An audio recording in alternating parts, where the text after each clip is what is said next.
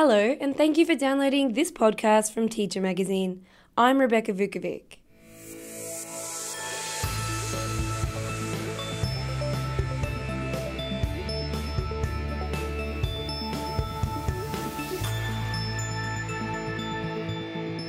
Australia's school principals are overwhelmed by the amount of work they're doing.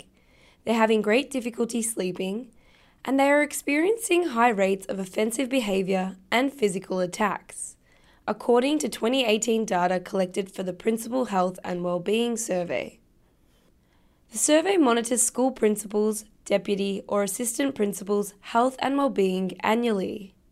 Since it first began in 2011, data has been collected from about 50% of Australia's 10,000 principals. Associate Professor Philip Riley from Australian Catholic University's Institute of Positive Psychology and Education is the survey's chief investigator, and he is my guest in this episode of the Research Files. In today's chat, we discuss some of the interesting points to come out of this data collection, and why principals receive interactive feedback after completing the survey. We also discuss the impact that long work hours are having on principals' well-being, their family life, and their ability to maintain a healthy lifestyle. Let's jump straight in. So, the Principal Health and Wellbeing Survey has been collecting data from school leaders since 2011, and here at Teacher we've interviewed you on a number of occasions about the survey, and we're here today to talk about the latest findings from 2018. Could you share with me some of the key findings from this collection? Yes. Well, it's sort of Groundhog Day, isn't it? I mean, every year we speak and I tell you that it's got a little bit worse, and this year is the same, unfortunately.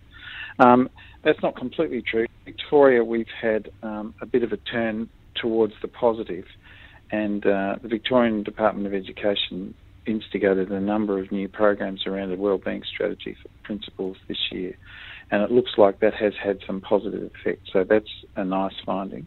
But basically, things are getting worse across the board. So work hours, the offensive behaviour levels, threats of violence, physical violence, bullying, all of that stuff is all on the increase.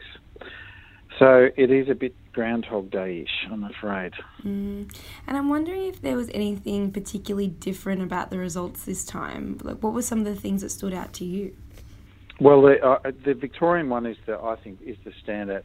It's too early to make any big claims about that because they started their strategy shortly before we collected data, and we're either picking up a bit of a sort of honeymoon period around that, and clearly there are some areas in which they've made some significant improvements around policy templates and things like that I think principals have appreciated.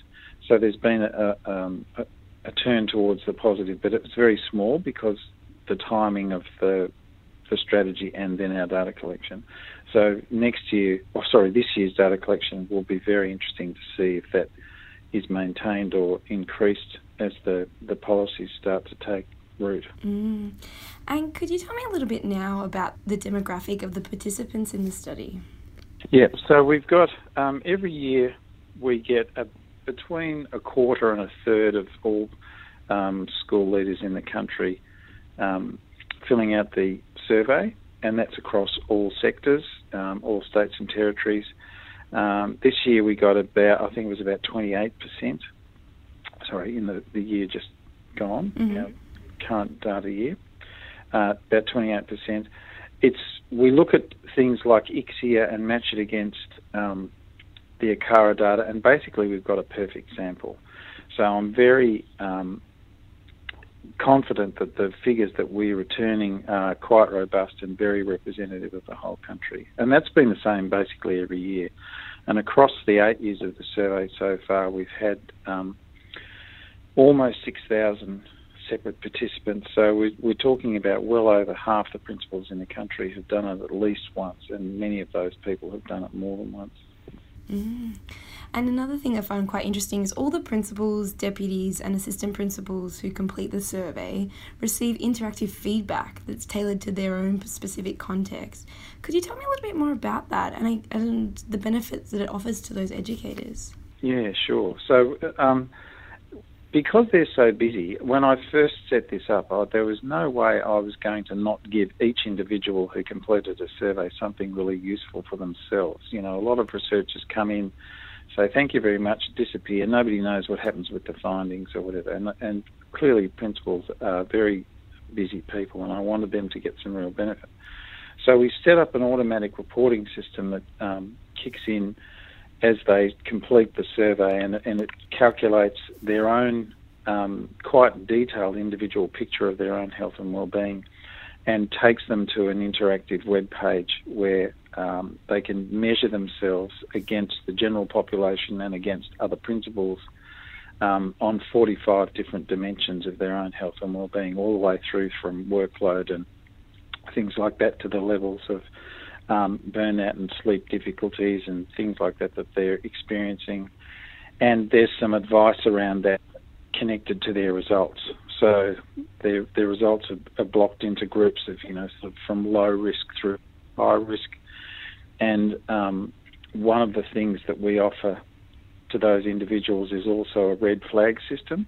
So there are some key areas in the report, which is quality of life. If their quality of life is 2 standard deviations below the mean for principals, they'll get a red flag email from the system that says, you know, you maybe need to think seriously about how you're conducting your work practices. And there's a self-harm question in there as well. So clearly if they're saying they feel like self-harming or have in the past week, that will generate a red flag, again warning that, you know, things are not good. And the final way is a composite psychosocial risk, which is a much bigger calculation across sort of 3/4 of the questions of the survey. And again, we calculate the risk to people and put them into low or no risk, low risk, medium, high, and very high. And if they fall in the high or very high groups, they get a red flag email. And the sad news about all of that is this year 1/3 of principals in the country got a red flag. Wow.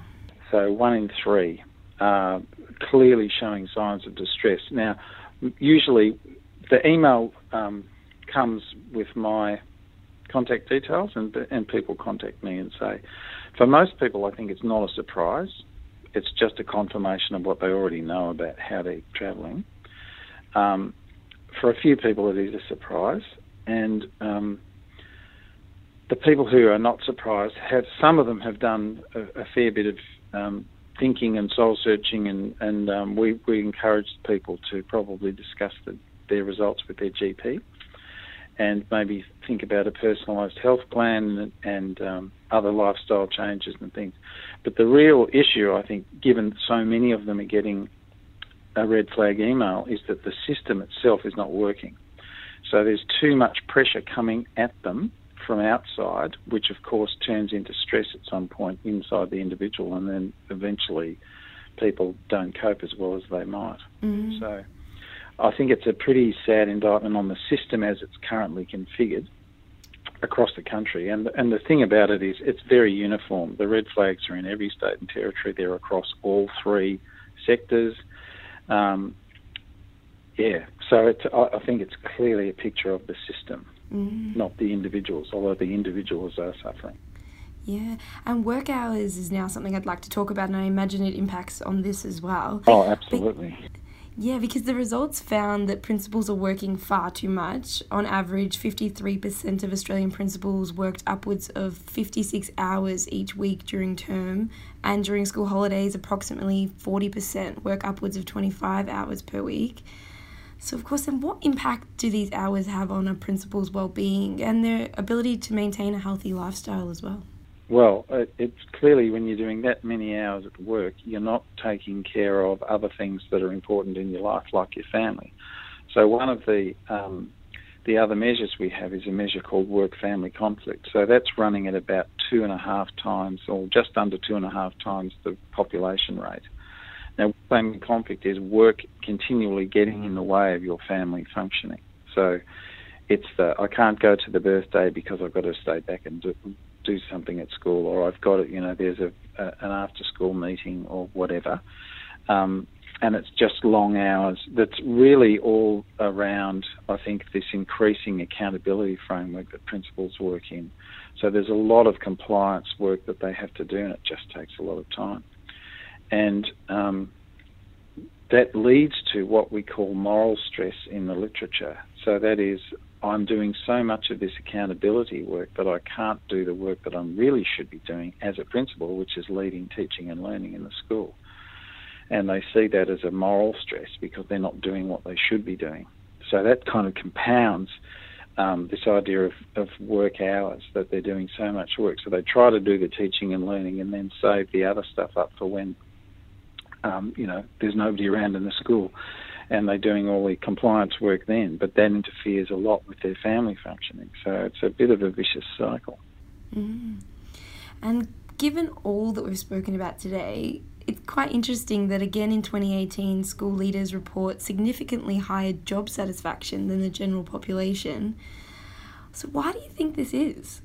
I think they know they're doing really important work. I mean, I think that also leads to the moral stress. They're not doing as much of that as they think they can do and are capable of because they're doing too much compliance work. But they know that they are contributing to the next generation of Australians. They're changing lives. In many cases, they're turning lives around.